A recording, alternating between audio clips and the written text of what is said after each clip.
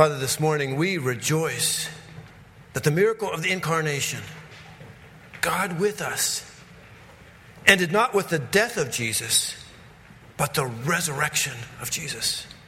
We exalt Christ this morning because you have exalted Christ above everything, above all rulers and powers, above the universal church, and above those of us who make up Christ's church. Help us today to encounter the risen Lord in your word, and so to be changed. Father, we are grateful for this special occasion, but we do ask that you would draw us to your Son. When he is lifted up, then there is hope. And may that be our experience today. We pray in Jesus' name, amen. Well, it is a great day to be here in worship together, to be gathered. I appreciate each one who made the effort.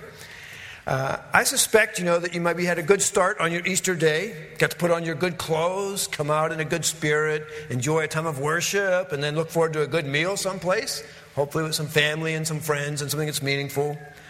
But I think it's important that we realize that the first Easter morning was not anything like that for the disciples and those people who were followers of Christ. It was a very different experience. Our text today is Mark 16, and you want to have your Bibles open there. The first 3 verses I want to look at, I've titled, "It's just after sunrise, but they were still in the dark." And read with me as we seek to understand what this means. When the Sabbath was over, Mary Magdalene and Mary, the mother of James, and Salome brought spices so that they might go to anoint Jesus' body. Very early on the first day of the week, just after sunrise, they were on their way to the tomb, and they asked each other, "Who will roll the stone away from the entrance of the tomb?" Well, here you've got these women. That's how this story starts. 3 of them. And they're on their way early that morning to the tomb. And these are the women who had been traveling with Jesus from Galilee and through other experiences, taking care of Jesus, making arrangements, making sure that everything that was needed and necessary was there. And on this day, they're on their way to the tomb. And they start discussing, how's that big stone going to get moved? We can't do it. Are we going to find somebody to do it? And it raises the question, where are the men? Where are the disciples on this morning when these 3 ladies are marching off to that tomb? Just a bit of a reminder, did they understand what was going on? Mark, which is really a pretty succinct gospel account, records 4 different occasions when Jesus specifically told them what was going to happen. In chapter 8, it was the first time after persecution started and some people were turning away from Jesus. And then he started telling them directly, I must suffer and I must die, but I will rise again. And Peter, seemingly the spokesman for that group of guys, took him aside and said, Jesus, don't talk like that. You're the king. We're with you. We're going to win this thing. In which case Jesus said, get behind me, Satan. The strongest rebuke in all of Scripture. And so the first time the disciples hear what Jesus is planning, they don't get it. Then in chapter 9, Mark again gives us an account. It's after the transfiguration of Jesus. Those 3 disciples saw the glory of Jesus much more than they had seen, even when he did the miracles and walked on water and broke bread and fed 4,000 and 5,000. And they saw the glory of Jesus. And after that passed, Peter wants to build a tabernacle there, a tent, a place to celebrate this big thing. And Jesus says, don't tell anybody about this until after I've risen from the dead. And so, it says, they discussed that among themselves. What does rising from the dead mean? It wasn't in their playbook that Jesus was going to die and have a resurrection. Their playbook said the Messiah comes and he is king. And that's all they could figure out. Later in chapter 9, Jesus takes the disciples away to a quiet place, and he's careful to go somewhere where others won't even know where they are and press in on them because he wants to tell them again. And he explains that they're going to have to witness his suffering and death and resurrection. And it says in that account the disciples did not understand, but they were afraid to even ask him what he meant at this point. That's the third time. And then the last account is found in chapter 10. And this is while they're on their way to Jerusalem. Now, Jerusalem was the place for suffering. It was a place where the battle was already on with the chief priests and things were difficult. They didn't want to go. They were afraid of dying themselves, but they were not going to abandon Jesus. On the way to Jerusalem, Jesus tells them this: the chief priests and the teachers will condemn him to death. Hand him over to the Gentiles, who will mock him, spit on him, flog him, and kill him. 3 days later, he will rise. He no sooner finishes telling them that, the single most important event of all of history, and the disciples, two of them, James and John, take that opportunity to kind of get him aside and say, oh, Jesus, by the way, we have a favor to ask. We would like to be the ones who get to be on your right hand and your left hand. We want to be first lieutenant and second lieutenant when you come into your glory. When you are the king, as we know you're going to be, we want the best seats in the house. We want the most power and influence and prestige. Can we have that, Jesus, please? He just told them he was going to suffer and die. And what they're thinking about is, what's in it for us? And they don't get, they do not understand that he's on his way to the cross. And so, he did die. And the question is, where are the men? These women need help moving this big stone. They've prepared the spices. They've done all these other things, but where are the men? And I'll tell you the answer. The men are afraid, the men are confused, and the men are hiding. They're afraid of the Jews. They're not coming out with those ladies. They are in hiding in a room. They love Jesus, and they love being with Jesus. But they did not know that God himself had taken on their battle with death and was sure to win. They were not there to move the rock because they didn't expect the resurrection. What about these women? These particular women are mentioned 3 times in the space of 9 verses. Mark records the following about Mary and Salome. He said in verse 40 of chapter 15, these women who had been serving Jesus and with Jesus and the ones taking care of things, isn't it like it all the time, guys? Let's admit it. People ask, who runs this church? Well, we have a lot of debate about that, but we know who gets the main work done around here. I can tell you that. We guys would be lost without all the women that do so many ministries in our church. It's unbelievable. Amen. And that's the way it was in their day. And so, these women who were always taking care of Jesus, they were there at the crucifixion. And it says they watched from a distance as he was brutally and mercilessly crucified. And no doubt their hearts were broken for this one they loved. But as faithful women, it was in their hearts to take care of him yet. What he needs, they were going to do. They wanted to be with him. They didn't abandon him. They didn't run in fear. And so it says in verse 47 of chapter 15, they went to see where they buried him. It was late in the evening, almost the start of the Sabbath. They didn't have much time, but they wanted to take care of Jesus. And their assumption was, we need to do the proper things for a proper burial. But they're going to quickly put him in a tomb because it's almost a Sabbath. So they went to see where Joseph and Nicodemus put the body of Jesus. Now, in essence, they had to get some spices to take care of Jesus because that was part of the embalming process. But on the Sabbath, they couldn't buy spices. Apparently, when they were watching Joseph and Nicodemus, they didn't watch too closely because Nicodemus, that secret believer, brought 75 pounds of spices and used it to prepare Jesus' body when it was buried. But we find then this passage of Scripture here. You see, after the Sabbath was finished, late Saturday night, they went and got spices so that they could go to the tomb first thing Sunday morning. And that's where we find our story. They are on their way to the tomb and they're discussing who is going to move the stone. Now, I want to point out that the women play a very prominent role in this story, and you should understand that's extraordinary. I mean, in our culture, and we see everything through our cultural eyes and our experiences. In our culture, we're privileged to have a lot of equality and a lot of understanding of men and women in our different roles and opportunities. But in the first century, when this happened, women didn't have a lot of place, to be honest. They weren't trusted. They weren't respected. They did not have the power in terms of religion or politics or business. They were very limited. And so the fact that they're playing the main role in our story is in itself extraordinary. And the fact that Mark made it very clear because he mentioned them 3 times in 9 verses is extraordinary. And I would just point out that these women were selected to be the first ones to see the risen Christ. In essence, this is also how Jesus works. He takes the powerless and reveals himself to them. That is his way. Well, let's look at verse 4. So they're there. They're probably a little bit scared. They're confused. And they are right in the middle of grieving the loss of Jesus. But they're committed to doing their duty. And then this happened. But when they looked up, they saw that the stone, which was very large, had been rolled away. They're having this big discussion. We should have brought Peter and some of the buddies. Who's going to move the stone? Do you think there's any chance we can talk the soldiers into it? I doubt that. And in the midst of that, they look up, and the stone, the big stone, is rolled away. Not by them, and certainly not by those soldiers that were there, not by the disciples.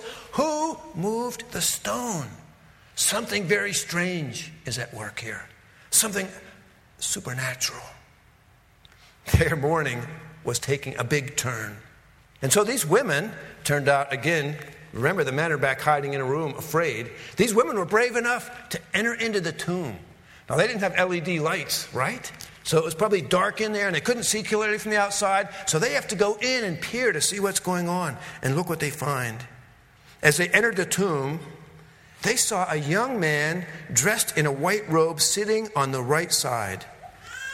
And they were alarmed. No kidding. That's what happens when you see an angel. Pretty much every time in Scripture. When the angel came to Mary, he said, don't be afraid. When he came to all the visitations we see to Daniel and to John later on, the angels always have to start the conversation that way. Don't be afraid. Get up. It's going to be all right. I've got something to tell you. I'm just a messenger. It's going to be okay. And so the first thing this angel says to these terrified women is, don't be afraid. And that's a good word. That's something that they needed. But I'm guessing if you saw an angel, you'd be afraid. If something supernatural was happening in your day, way out of the ordinary, you would be afraid. So the experience these women are having that day, this Easter Sunday morning, is that they were terrified. And so he says to them, verse 6, don't be afraid. You are looking for Jesus the Nazarene, who was crucified. Yep, that's right. We're looking for Jesus. Yep, he was crucified. We saw him. And then they said this. These words that all of human history and cosmic history hinge on. This is what he said to them. He is risen. They came looking for a dead body. They've got their hands full of spices so they can embalm the dead body. And he said, look, this is the right place. This is where he was buried. You're right about that. But he's not here. He's risen. Whoa, that was pretty astonishing news. Mark has such a short and sweet way of expressing things. In chapter 15, when he was talking about the crucifixion, all he says was, and they crucified him. And in this passage, when the women are there and everybody's wondering what's going on, the angel says so simply, he is risen. He's not here. This was pretty amazing. So what do you think you're doing if you're those women? You have your hands full of spices. You're talking to an angel. And the one you came for, the one you love, the one you're grieving, the one your heart is broken over, isn't there. And this angel just tells you he's risen. I'm picturing like stepping out of that tomb and their hands are full of spices and they're probably saying, hey, do you think we can take these back to the store? Can we get our money back? Okay, well, how long will these things last? Can we get them to another funeral? I mean, women are always practical, right, about these things. Who keeps the leftovers at your house? I want to know. But they're having a real experience because they're ordinary people going through what would have been the most extraordinary day of their life. And so then we go to verse 7. This is what the angel said to them. But go, tell his disciples and Peter, he is going ahead of you into Galilee.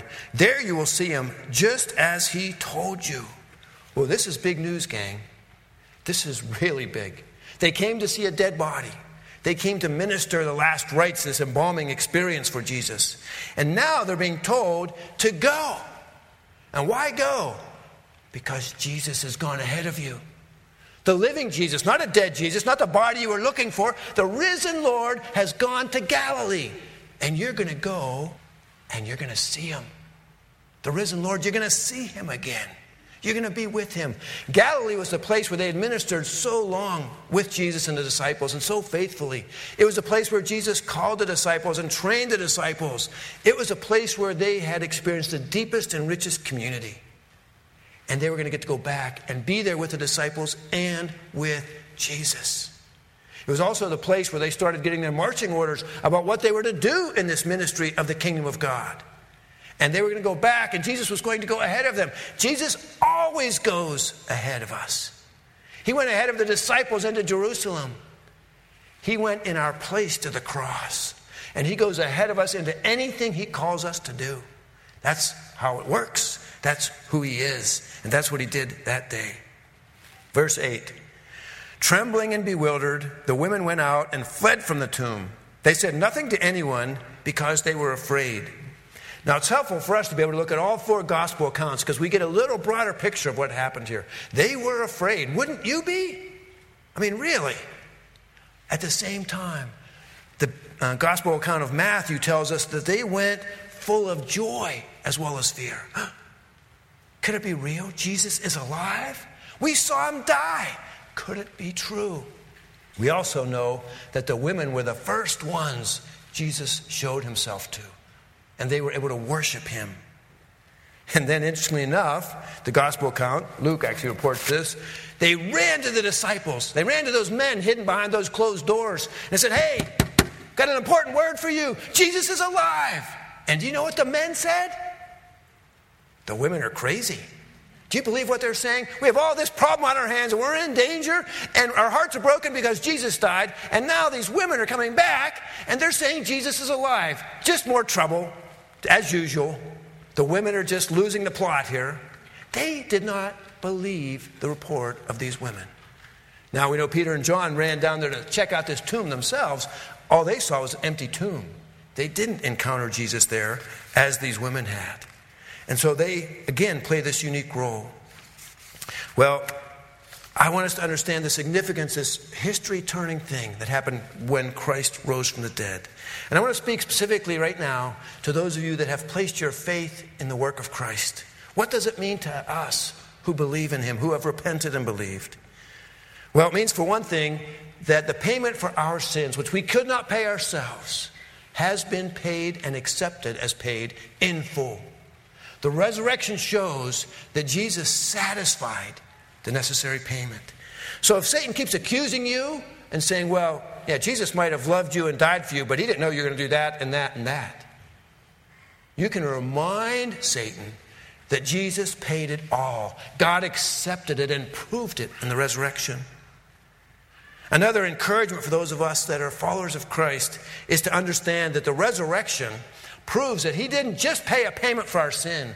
He conquered sin and death and hell for us. Totally and completely. And when he came back from the grave and the earth shook and people came out of those tombs, it was proof that he had conquered sin and death. There's another really encouraging thing in this passage that Barry read from 1 Corinthians 15. When it says of Jesus, he's the first fruits of the resurrection. Guess what, gang? We're the rest of the fruit. Because he was first, we also are going to experience the resurrection.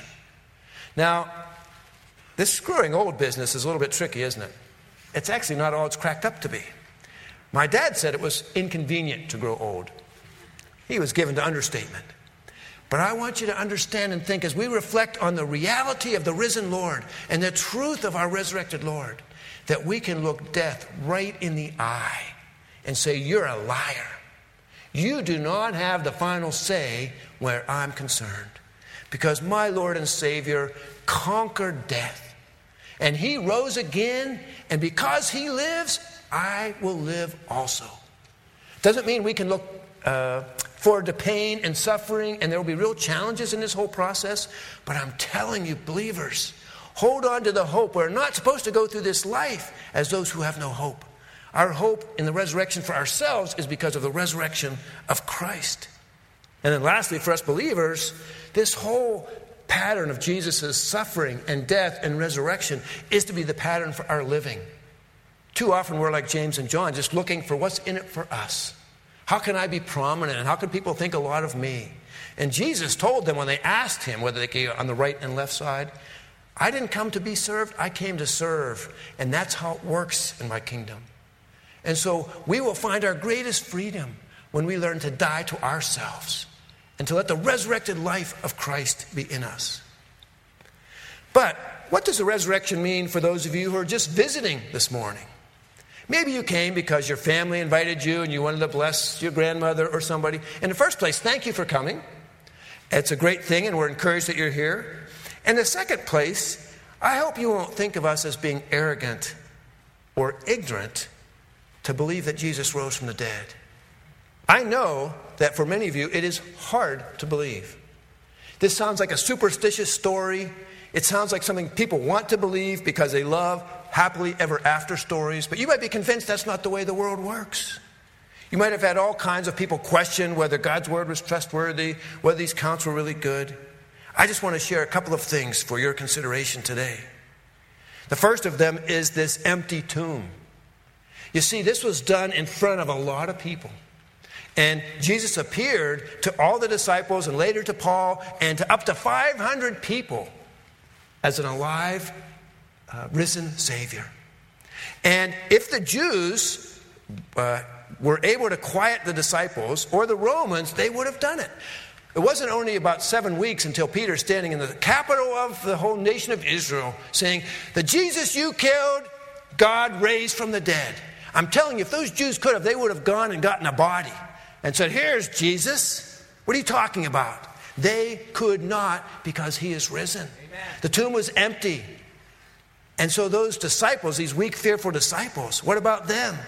Besides the fact that you have the testimony of this empty tomb, you have these real characters, these men and women who were so ordinary, who became so extraordinary. These men who were just days before hiding behind closed doors in fear, letting the women do this risky work. Only weeks later, they are testifying to the risen Christ. And they get arrested for it. And they are told, you stop telling people that Jesus is alive. And you know what they said? We can't stop telling people Jesus is alive. There's nothing more important. There's nothing more true. We have seen him, and history turns on that, and we have the privilege of saying that message. And they said, if you don't stop, we're going to beat you. And they did. And you know what? They counted it a privilege to be beaten and to share in the suffering of Christ. And they would not stop proclaiming. So much so that 10 or so of those disciples gave their life because they wouldn't stop sharing the gospel. They were killed, some crucified, some beaten, many imprisoned, because they would not stop. These fishermen and tax collectors and ordinary guys would not stop proclaiming that Jesus was alive. And then actually they turned the world upside down. This little ragamuffin band, fishermen, tax collectors, people from the outsides of society, from that backwoods place of Jerusalem. 300 years later, all of Rome would be declaring themselves followers of Christ because of the work of these guys. I just implore you, give consideration. There's nothing more important you will ever think about than whether it's true that Jesus is alive. And I implore you this morning, let the Spirit of God touch your heart and speak to you about that. Perhaps the church has caused you to stumble about this, and I apologize for that. I think in the church we have a situation where we have perhaps too many big hats for too many big heads. And we like to make much of ourselves. And we like to put on airs. And we want to know who's the most prominent. And I know some people that come saying, I'm trying to figure out if Jesus is for real. And then they see all the pomp and circumstance and people's egos and things, and sometimes say, I don't get it. Those guys, if Jesus is real, something's wrong with that church. And I just want to apologize and say, we want you to see Jesus this morning in our midst. I will say, you see me in this white robe. It's not because I'm special. I wear this white robe because it shows that I am dependent on the righteousness of Christ and not my own. There's nothing special about me. I will testify to you. I'm just a country boy from Beaver County, Pennsylvania. My dad was a carpenter. But one day, somebody that loved God and loved me enough shared this truth we call the gospel.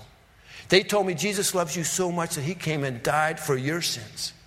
He loves you so much that he not only wants to forgive your sins, he wants to call you into a relationship with himself that will last forever. He's planning and preparing a place for those who will believe and follow him.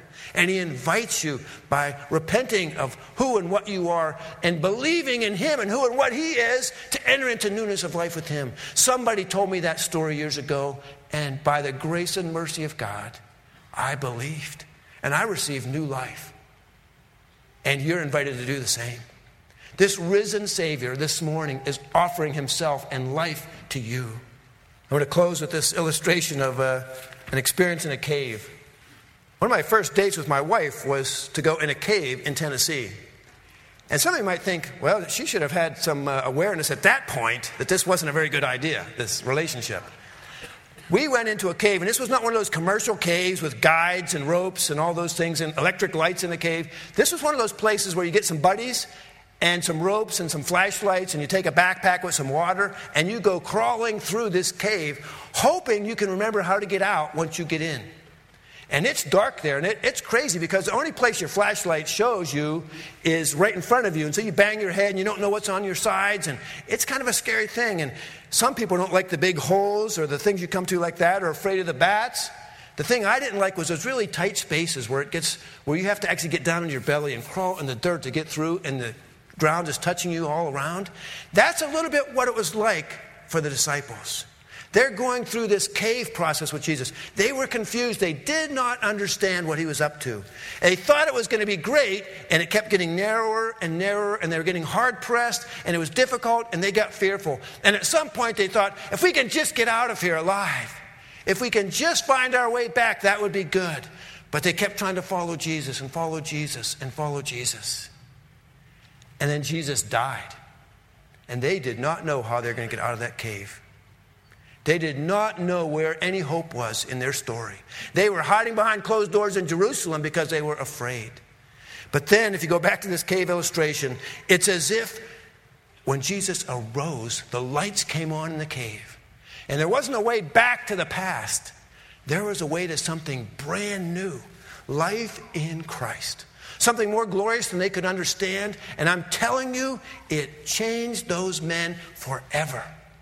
And my prayer is, church, the risen Christ, that he will change us forever. Let's pray. Father, we are so grateful again just for your mercy and for what you did in Christ. And Father, this morning we celebrate the risen Lord. He is alive. And we are so thankful for all he did for us. And Lord, I do ask for each and every person here this morning that you would take this truth of the resurrection, this truth that we have a living Christ here in our midst, in this room this morning, and burn it in our hearts so much so that we'll be like those disciples. We will be changed, and we won't stop proclaiming this truth until Jesus comes. We'll make that our prayer in his name. Amen.